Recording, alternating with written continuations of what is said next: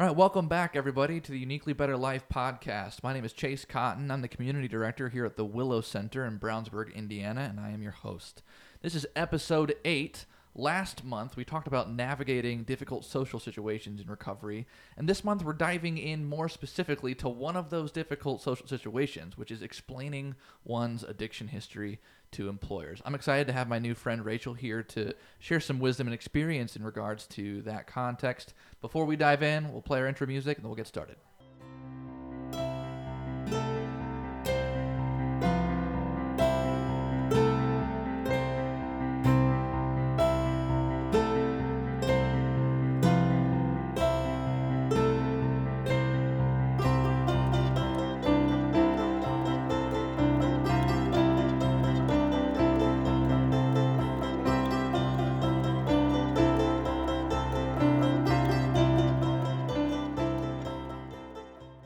All right, let's go ahead and dive in. Rachel, thank you for being here. We're so excited to have you. Why don't you go ahead and introduce yourself and just give us some context. Share a little bit about your story and background. Awesome. Hi, thanks for having me. I am Rachel Rawlings, and I am... So let me tell you, I came to join you today because, my story, I've been a nurse for 16 years. I started off at Methodist in the neonatal ICU, and that is where my story began. And I share that always. So that was the neonatal ICU where in 2006 in September, there were heparin overdoses. Oh, wow. We had, we definitely experienced loss, and Sure. there was a huge process there. And I was very young, 22, turning 23 the year that it happened. And I was actually 21 when I started in the NICU, which was in June of 2005. So the timing there, it was very early in my career. And I say openly now, I definitely did not have the coping skills Sure. to deal with that. I don't know many 21-year-olds who do, and I'm not that far removed. Right. Right. And then, on the family side, my parents are wonderful, so I always share that. They've been married. My ACE score would have been relatively low until that point, for sure. For those who don't know what ACE means, that's Adverse Childhood Experiences, which is a way of measuring childhood trauma that has different health predictors as an adult. Continue. Thank you. So I always like to give them a lot of credit there. I was very blessed and I'm still grateful, for them. So I stayed there for about 5 years and I absolutely loved that work. Definitely more good than bad. But part of what I embraced positively was the bereavement and loss side of that. And I loved the acuity part of it. So I experienced, a lot of loss through that outlet at work. Sure. And I kept basically going on that. I like sicker patients. And I had a brief stint where I went to Lifeline, Neo-Peds. Okay. And I was very green. I should have never been there. Yeah. On my side, I was just, I think absolutely, from their side and my side, I just needed to be a little bit older and experienced. Sure. Some time under your belt. Absolutely. I think I was 25 or 26 at that point. So still very young. And I was like, ooh, I really ought to experience taking care of patients that are larger than my feet. Right. And I have tiny feet. You're sitting across from me. So I'm 4'9", everyone listening. So I am, tiny. I have a size 5 to 6 shoe. So I really did need to see larger patients. Not the little babies. Yeah. So I went to IU Health West, and I stayed at IU West for about 8 years. Okay. Loved my emergency room work, and I had one child, a second child. And while I was pregnant with my daughter, I basically started experiencing intrapartum kind of, or peripartum depression. I'm not sure the terminology for it, but I had some significant mood changes. And versus my son, the pregnancy was really difficult. I was sick a lot. And then there were a lot of life changes, period. My marriage was new, and we relocated, and a couple of my close friends actually moved out of state. Oh, goodness. So just a lot of contributing factors there. All at once, too. Yeah. And I would argue that I never really had addressed my, PTSD essentially from multiple losses, that I really was ill prepared for Right. coping wise. Right.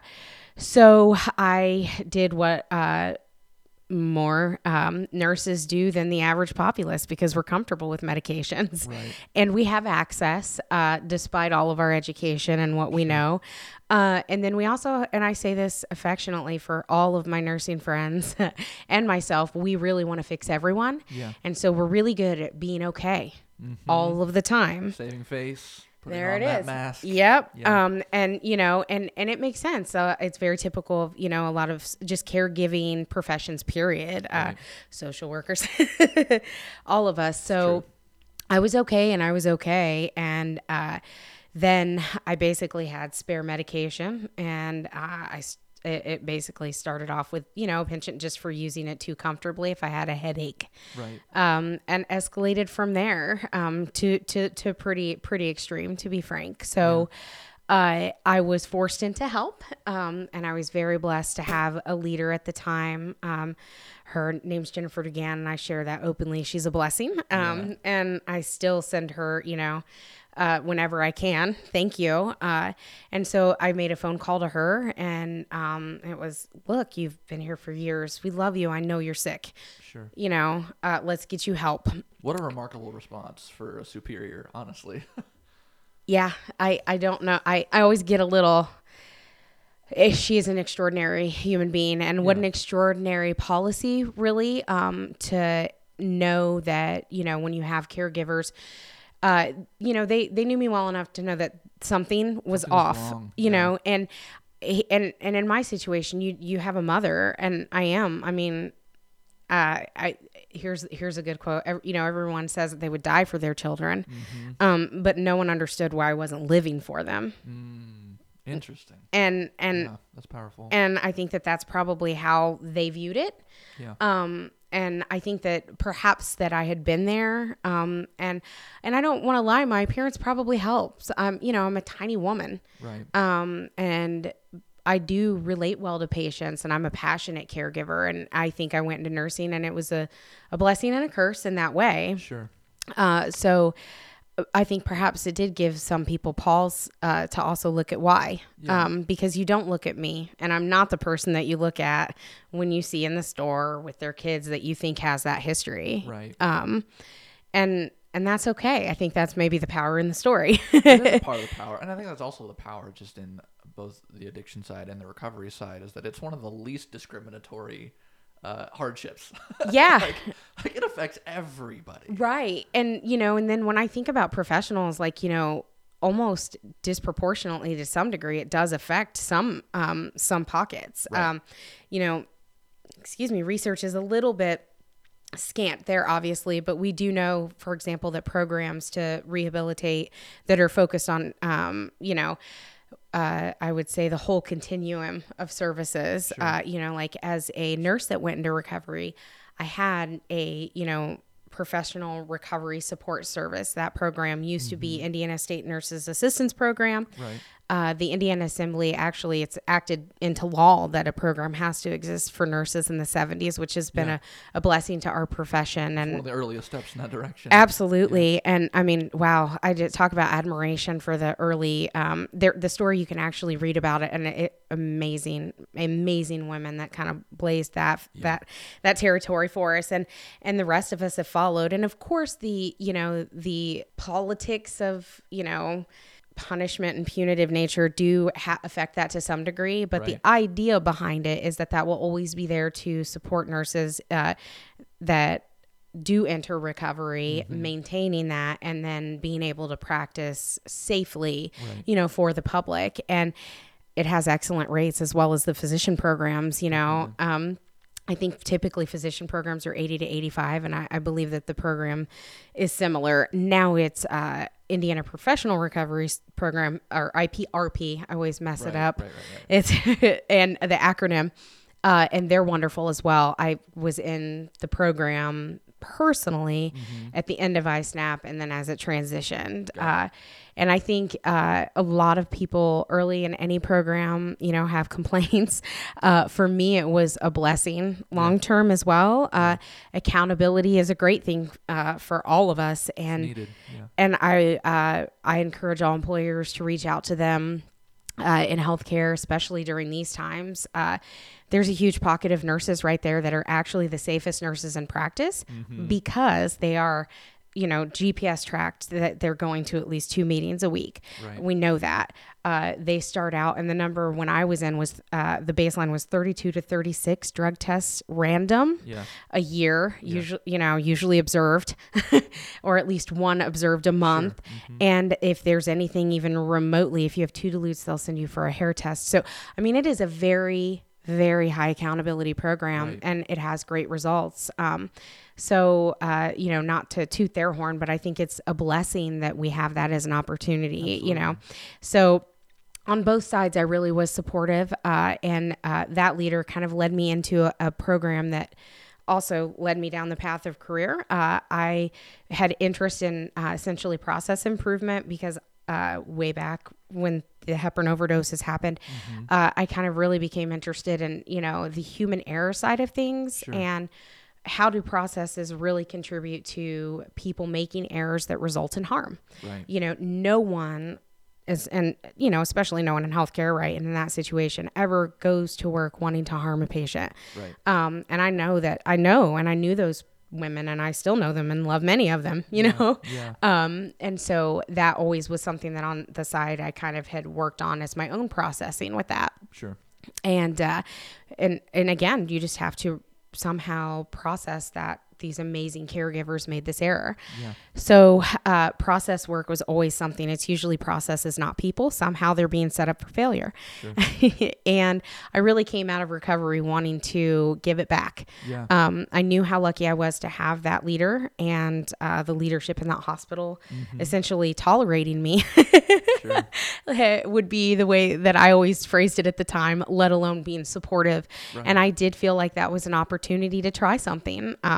What they asked was, we want to reduce CHF, congestive heart failure, and COPD, which is chronic obstructive pulmonary disease. We want to improve our outcomes there. We want to take better care of them and keep them from coming back to the hospital. Right. And so the leader, Jennifer DeGan, had kind of worked on and ballparked this idea that went through multiple stages to pilot that program. And I got to come back to work and kind of coordinate finding the patients for awesome. It. Yeah. So it was, and it was a blessing. And the program itself definitely worked. There was a paramedic that was doing visits, but we found the process work truly was where it was. Yeah. And and I always say what I was actually doing back then was care management. I just didn't know it at the time. Right. It's just the evolution of accountable care and 6 years ago and who's paying for what. So it was kind of early then. And now it's could be compared to almost hospital at home that IU Health is doing a lot of. Yeah, okay. There are community paramedicine programs where they're sending out basically all kinds of teams. Social workers and nurses. Absolutely. And first responders, mental health calls and things like that. My favorite work there, and actually I think where we could have massive impact is the work that they're doing in Marion County with the mental health. So early, and it was mind blowing in those days, but there were just a few pilot cases. So very early, and it was amazing, but the process work was there. And so I got to work with the pulmonologist and the cardiologist, again, amazing providers. Yeah. And I learned so much from all of them. Awesome. And it was an opportunity for me to return to school. So I went back and got my MBA. Good for you. And thank you. And then I decided that we wanted a third. And it was very nerve-wracking, but honestly, we got a lot of therapists, my addictionists, and quite a few physicians to sign off on that third baby. Yeah, I would say going in more prepared for whatever might come. Yes, physically and emotionally. Absolutely. Having a plan and being open about it with everyone, sure. Educated on, what medication can I be on.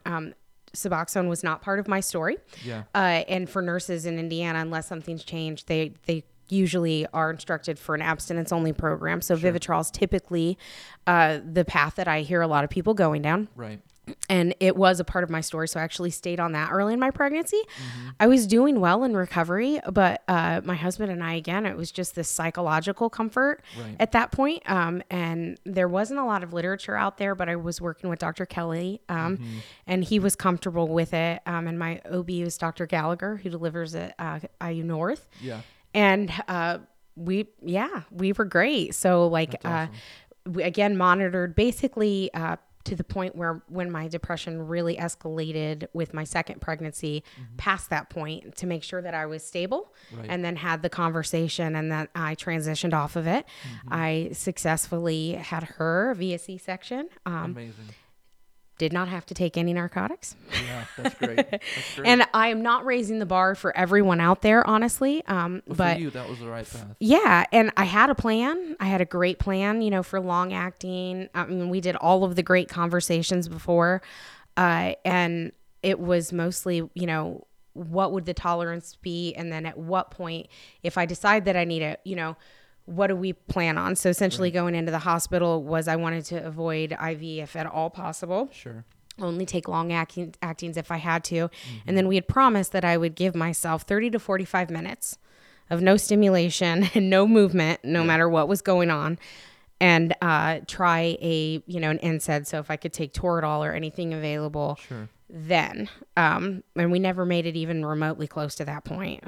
Yeah. Not even close. I would say that I learned that pain is a good thing sometimes for healing. Yeah. It was also the best recovery of the three. I didn't have to take antibiotics for any infections or popped stitches. Great. So I Well, kind of congratulations. yeah, and I taught myself a little bit of a lesson there, like Sure. pain to some degree. There's too much, and then I think I had cheated myself out of pain to some Right. degree. And there are ways to manage it effectively Yeah. without the use of substance. Yeah, and I felt really confident about our plan, and then really, if I had to go there, we had a plan in place, and I would have felt good about it. Just didn't need to. So Right. yeah, so here I am, kind of 6 years later, and I love my work, and I've been a hiring manager now. I did population health work after that, and I've been a director of nursing in the recovery world since then. And some of my friends actually are hiring managers, so I've been on both sides of it. Yeah. I recently I'm coming off of a sabbatical, I say air quotes sabbatical. Sure. I'm also kind of an adjunct lecturer, so I'm working with IU School of Nursing for site clinicals. Nice. And they've really been a treat. I love the students. It was an unexpected pleasure. And I'm going to return to work full time. So having been on both sides, I thought, I might be able to share a little bit of my experience there. Absolutely. I mean, thank you so much, first of all, for sharing your story. It's just such an encouragement to hear, and I know that our listeners will be encouraged by that too, because I feel like there are so many people, especially in the context of direct care providers, that are hiding right now. They're hiding their struggle right now because of what they feel they owe because of their title or the position. And it's refreshing to have your honesty, and so I appreciate that. Thank you. Yeah, it is. I think that especially once we crossed that barrier for me, I felt like I broke the trust. Sure. Anyone listening is like, oh yeah, it's like there's this, and it's not unspoken. It's a trust, and we're not always good at being kind to ourselves, but especially with COVID in the last couple years, I would argue recovering loudly feels important to me. And early on, and I didn't have to share it with anyone. And now I'm almost proud when the opportunity arises. Should be. I don't want to just, I do sometimes just want to shout it from the rooftops, but it's not the first thing that I want everyone to know about me. Of course. Because it is a part of my story, but I also feel like I want to recover loudly because nurses need to know, and everyone needs to know, that these terrible things that happen to us aren't us. Right. And, that we can recover. We do. We're out here. And possible. yeah, in every field. And I worry so much about our caregivers because there's just so much guilt on what we could do, what we couldn't do, what we are capable of handling mentally at this point. It's very deep and icky. Right.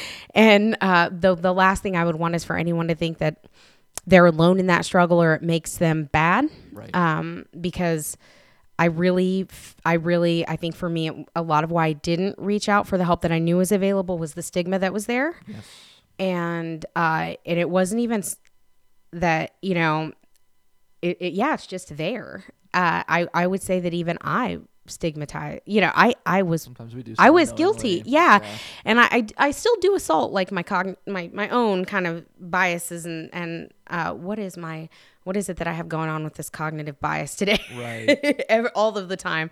There's always something that's unconscious, but. So let's dive into that a little bit then. Yeah. I want to dive into a little bit of some of the stigma that exists, particularly from an HR and employment perspective.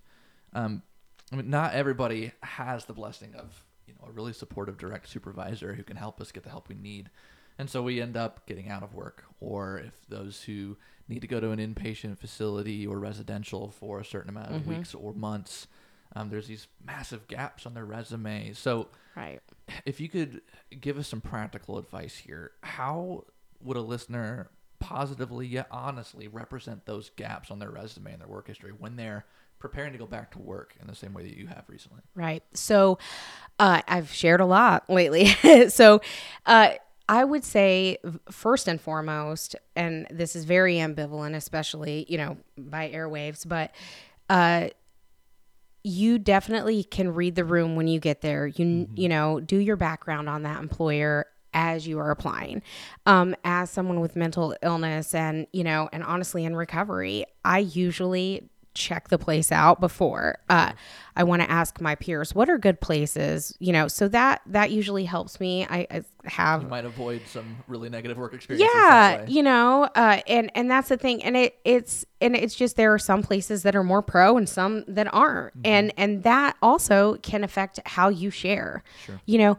There is no right or wrong. And I think that across my, recovery in 6 years, it's changed for me. Initially, I didn't want to share it, and it was so hard. I was more nervous going into interviews about sharing that piece of my history, Right. Yes. And I didn't have that blank, but in monitoring, I needed to share that. Right. And so it was definitely the elephant in the room that I wasn't going to avoid, just like any work gap or any criminal history to relate it to that too. Yeah. And it's comparable basically, even though I, was blessed to avoid the actual legal system. An employer, there are people that won't hire nurses that are in monitoring or have any restrictions. So, for me, it was, who is this employer and do I know them? Do I know who I am actually interviewing with? Sure. And it depends on the role that you're looking, is it a basic role? You may not be able to look up someone's LinkedIn and see really what are they about? What are they posting? Sure. Are they very, pro mental health? Do I feel like they would understand it? Do they maybe have a story of their own that somewhere, along the course of this interview, it may feel comfortable? Yeah. I have found that in like half of the interviews that I've done in recovery, I have found a way to share my story or bits and pieces of it to my comfort by making it relate to something that they have asked me or something that they have said that I could use as a keyword. Right. So finding that connection point. Yeah. Like where, and in nursing and in a lot of caregiving roles, I think it's easy because you know to some degree that you're more likely to meet someone that relates to it as a disease process.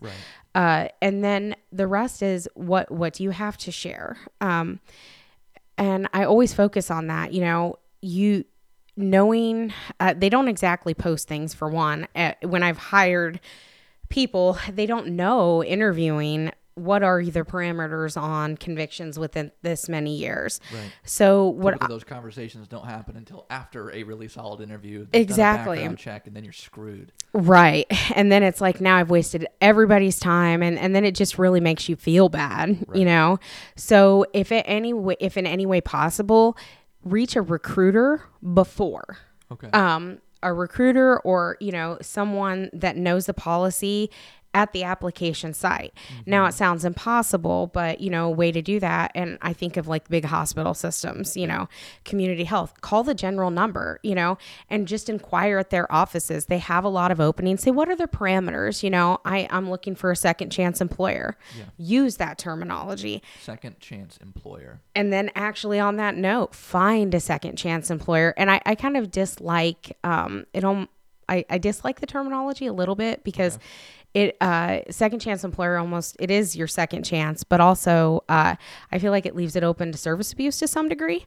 Like you're welcome for this job, it's still an employer contract. Right. But, But since it's almost, there's a power dynamic at play. Right. This employer is giving you the second chance, so you owe your life, right, work-life balance, and right, quality of life to us. Right. Like, just remember that no matter what, it's a contract, right. on both sides. So, but there are people that, use a second chance employer as a great tagline so that you can find people that are more, more pro, people that are in recovery or more open to, those conversations about mental health. My younger sister is a lawyer. My older sister is a nurse like me. Okay. And, our mental health, of course, has been across the continuum. Older sister has struggled like me, openly, and has better days and years, and me too, like so many of us, right? And then my younger sister has probably, I would argue, learned more coping skills probably from our rough lessons. And she's a blessing as well, but she's a lawyer in California. Yeah. So when I have these conversations with her, and her background is the complete opposite of mine, she says sometimes you don't want to lead with that, and you want to make that bond first, because the thing is, until someone meets you, all they're going to see is that you fell down, not that you stood back up. That's interesting. So it's almost like requiring the employer to build some relational equity first before you share every detail. Yeah, and I think that is on both sides. Yeah. You don't owe it to someone to tell them your life story as soon as you meet them. Right. But also, on the other hand, hopefully, if it's the right place for you during your interview process, which would probably be with your peers and your direct supervisor, ideally, it would feel like you can share that, Space. Yeah.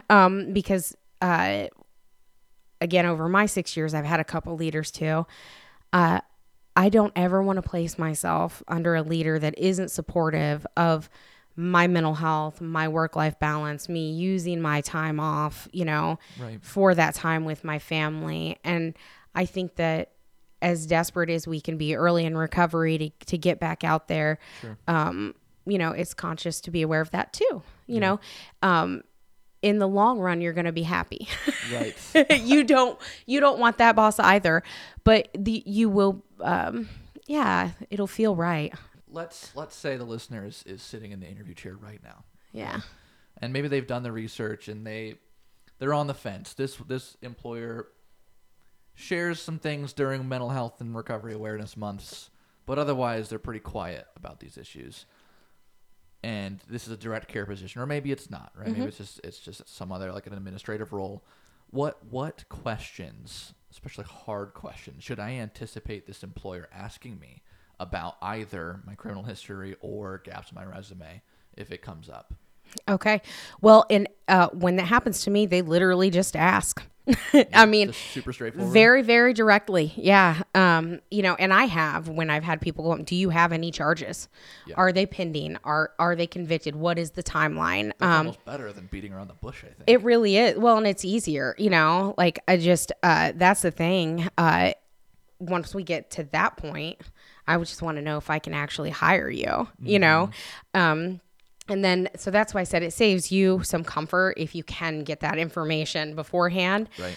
But also, it's good practice. Yeah.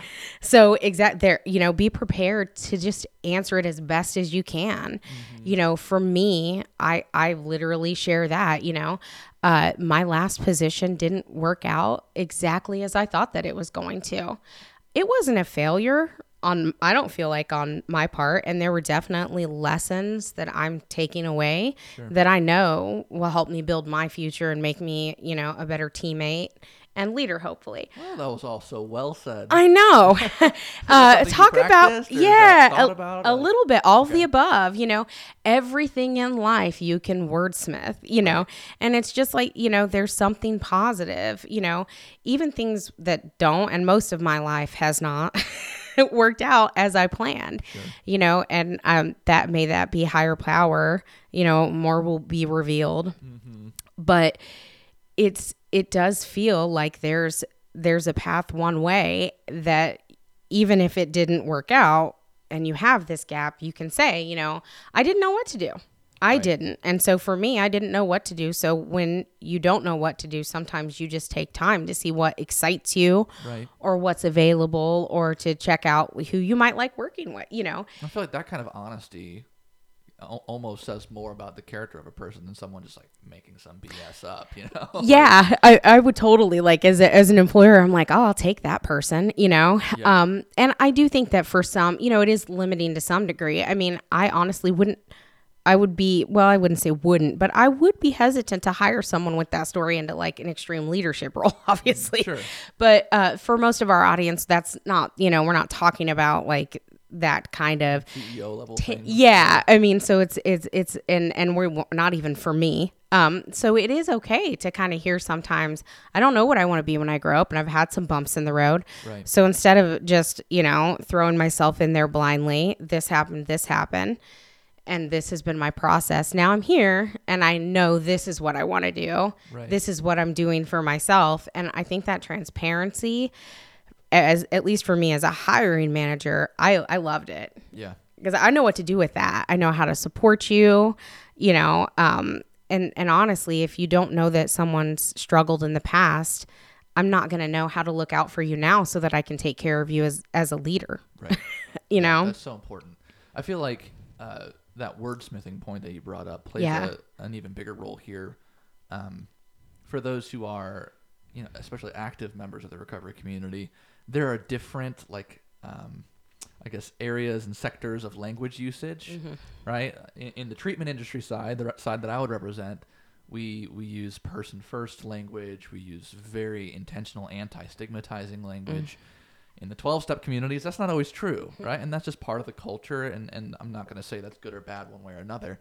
But what, in your experience, especially from someone who's been a leader within HR, what type of language should someone use to represent themselves when they are starting to tell bits of their story? Let's say it is a safe place. They feel like they can share, well, I was going through this dark time or whatever.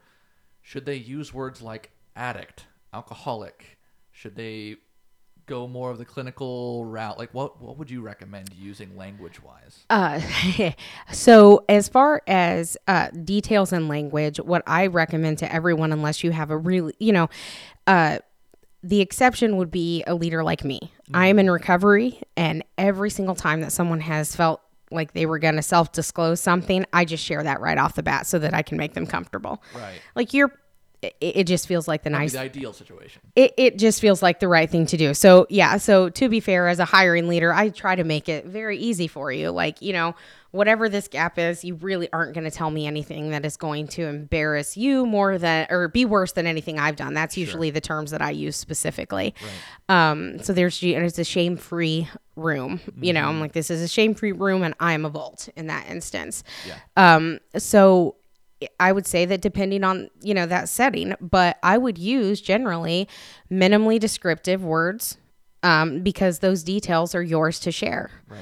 And I don't use, I wouldn't say use clinical terms, I would say I'm a person in long-term sobriety.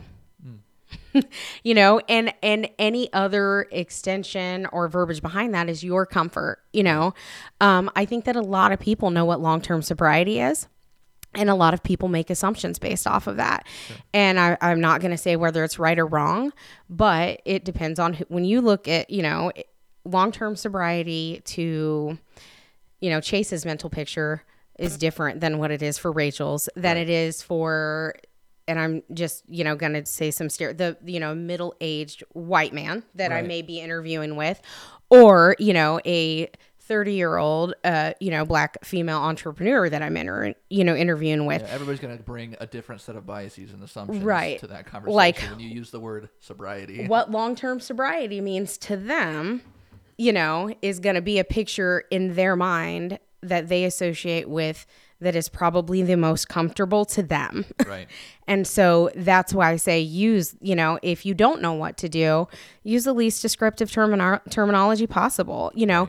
And the same with your criminal history. You do obviously have to be upfront to a point. Sure. And the details of that, what will be available to them publicly and not. but you only have to share what you're comfortable sharing with that. And so my default is person in long-term sobriety. Yeah, that's good advice. And recovery, I love recovery and I love the term, but I also think in their mind, in an interview, it infers that you were still recovering from something. And so I just wordsmith it so that I'm a person in a state. Right. And not everybody who's not either in or adjacent to the recovery community even understands what recovery means. Exactly. It's also used, especially from a healthcare standpoint, to describe like physical recovery and physical therapy. And No, exactly. Yeah, like you're in recovery from what? Everyone knows what long-term sobriety is. But not like so self-disclosive. Right. Like that, that you're taking that person in a place where they're, you might not be comfortable taking them yet. Yeah, and I feel like when I've used that term, it generally, when I was in monitoring and I interviewed, I had to share. And then when I was done with the nurse recovery program, I did not.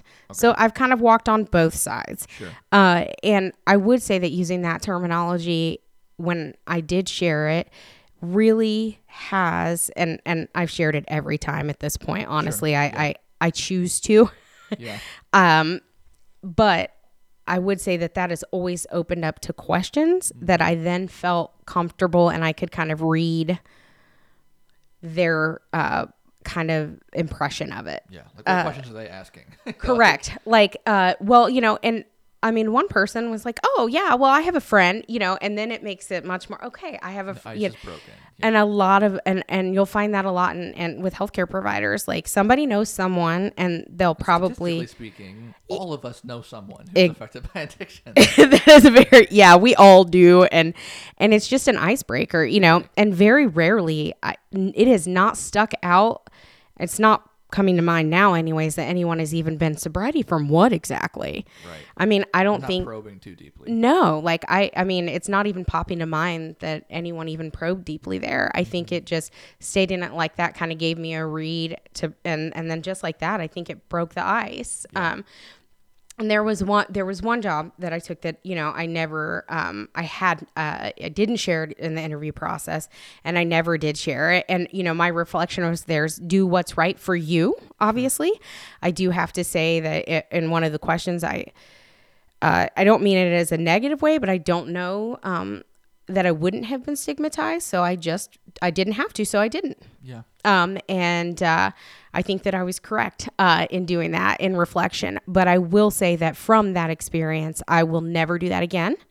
Yeah. Just to me, it wasn't the world or anything. Sure. It's something that I have grown proud of. And while I don't, always, hi, I'm Rachel. And, it's not like when I introduce myself at a meeting yeah. everywhere. Yeah. The world is not your meeting. Right.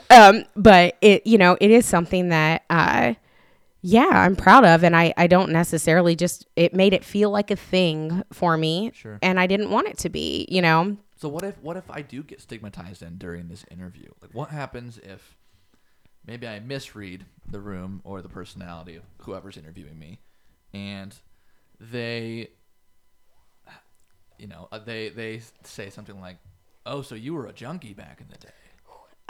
I love right? it. I hate that word. Oh, I hate it too. But let's say that happens. Like, what do I do now? Do I just walk up and leave that interview? Like, okay, I'm leaning here. Go with the flow, and that is, I hate that word. I hate it a variety of ways, but I take the power back when people do stuff like that. I'm like, yeah, I was the worst junkie of all of them, but look at me. Yeah. I mean, and that sounds. You take their stigma and turn it into strength. I do, because it doesn't sound dirty rolling off of anyone's tongue when they just use it to no one. Right. But then when you say, yeah, I was a junkie. I was a junkie 6 years ago. Absolutely. But I'm not now. Yeah, I mean, kind of take it and turn it. And I think truly that people use the word junkie and they don't even realize how negative a connotation that is. No idea. I don't think, and that's why I'm like, turn it around and just smile. Like, yes, I was. And now I'm not. We do recover. Right. And I'm also walking out of this interview with very valuable information about who you are. Correct. And that's the thing. And then you have a choice to make. Right. Do you know what I'm saying? And that's what I say, I think that I would have, and that's why I say to everyone, you have to do what you have to do. Mm-hmm. And, each person is not in their own situation. And so I don't want to, tell our listeners out here that I don't have a little bit of privilege because I have been a nurse. And so sure. I was blessed with, I am blessed with resources, and I've had reliable work since I graduate, right. And I can't even imagine that anyone listening, or not anyone, but most people listening have a comparable situation. Sure. And that's the whole point. We aren't all the same, but I had those resources. And so I could walk away from some jobs. Right. I had that option. And when you don't, it really stinks, mm-hmm. And so that's why I always say it's up to you. Share as little or as much. Legally speaking, the bare minimum is what you need to share. Right. And if someone's going to stigmatize you, hopefully you won't have to work for them. Right. And if you have to work for them, just remember that more will be revealed, and that you just have to keep on doing what you're doing. Right. And, something better is going to present because of that. Mm-hmm. I know that sounds like silly and faith-based. But persistence is definitely a key to recovery. It really is. I mean, one way or another, like that first job, even if it's a terrible job somewhere everywhere that they know that it, people know it's got this horrible reputation, hey man, if you can grin and bear it and pay your bills for 6 months there, you look like a boss on your resume 6 months later. Exactly. When you go somewhere else that's maybe going to be more willing to give you a chance because you stayed sober there and you worked in that challenging environment. So good for you. It's a practical stepping stone. Yeah. So while it's not ideal, but I would say that if you are stigmatized, unless it's one of those very, very, very, singular situations, step away. We can, use your rooms, right. Use your therapy, like here at the Willow Center, you guys probably are familiar with a couple people that are more likely, or a whole list. Exactly. Quote unquote second chance employees. Yep. And we know like business owners that, are in long-term recovery or early. There are different places where if you are, in recovery and you want to work in recovery, you can go, we're kind of hidden everywhere. Like the like even nurses like me, like we're leading in different, different right. health net. We just don't really scream it. Right. And so it's more like, there, and then Caudacious meetings are kind of a beast of their own to find. Right. Sure. But there is a meeting with about 100 nurses in the state of Indiana. And if we know and someone can, it's always stay online afterwards and we'll share resources. Right. So the rooms and work then those networks. Yes. I mean, they give that advice to you when you're graduating college anyways, like work your network. Like it still applies. It's just a different network. It's a recovery network. Exactly. And I mean, I'm trying to think why, like one of the guys that I worked with, during my time at my last job was just amazing. Was about a year out in recovery and was working there at that point in recovery. But I think he said that he had gotten his first job at like Jimmy John's and It was someone, we're everywhere. Right. So work the network and someone will hopefully be able to squeeze you in somewhere. And then the network truly helps you a lot if you have right issues even, because a lot of those hiring people know, right. So they're the resources you need when you need them. Absolutely. Yeah. That's awesome. Rachel, thank you so much for sharing your wisdom and your experience.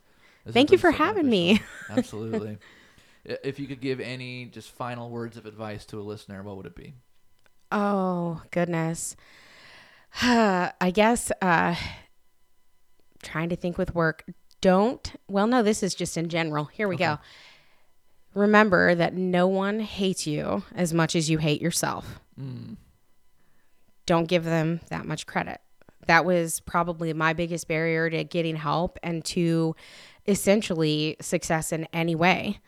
I was just always convinced that like the world would dislike me. Yeah. There was something defective. There's, and I think a lot of us feel like that. Yeah. It's a common, and the thing is I was so scared about telling everyone like anything. What had I done? What was my past that I didn't realize that sharing that story and stopping that self-hatred would really allow other people to love me, and then I would be useful to other people. Right. I definitely am not doing a whole lot of things right in life, but I definitely know that sharing my story has helped at least one person. Right. So I was probably worth saving. Yeah, that's awesome. Yeah. I So love that.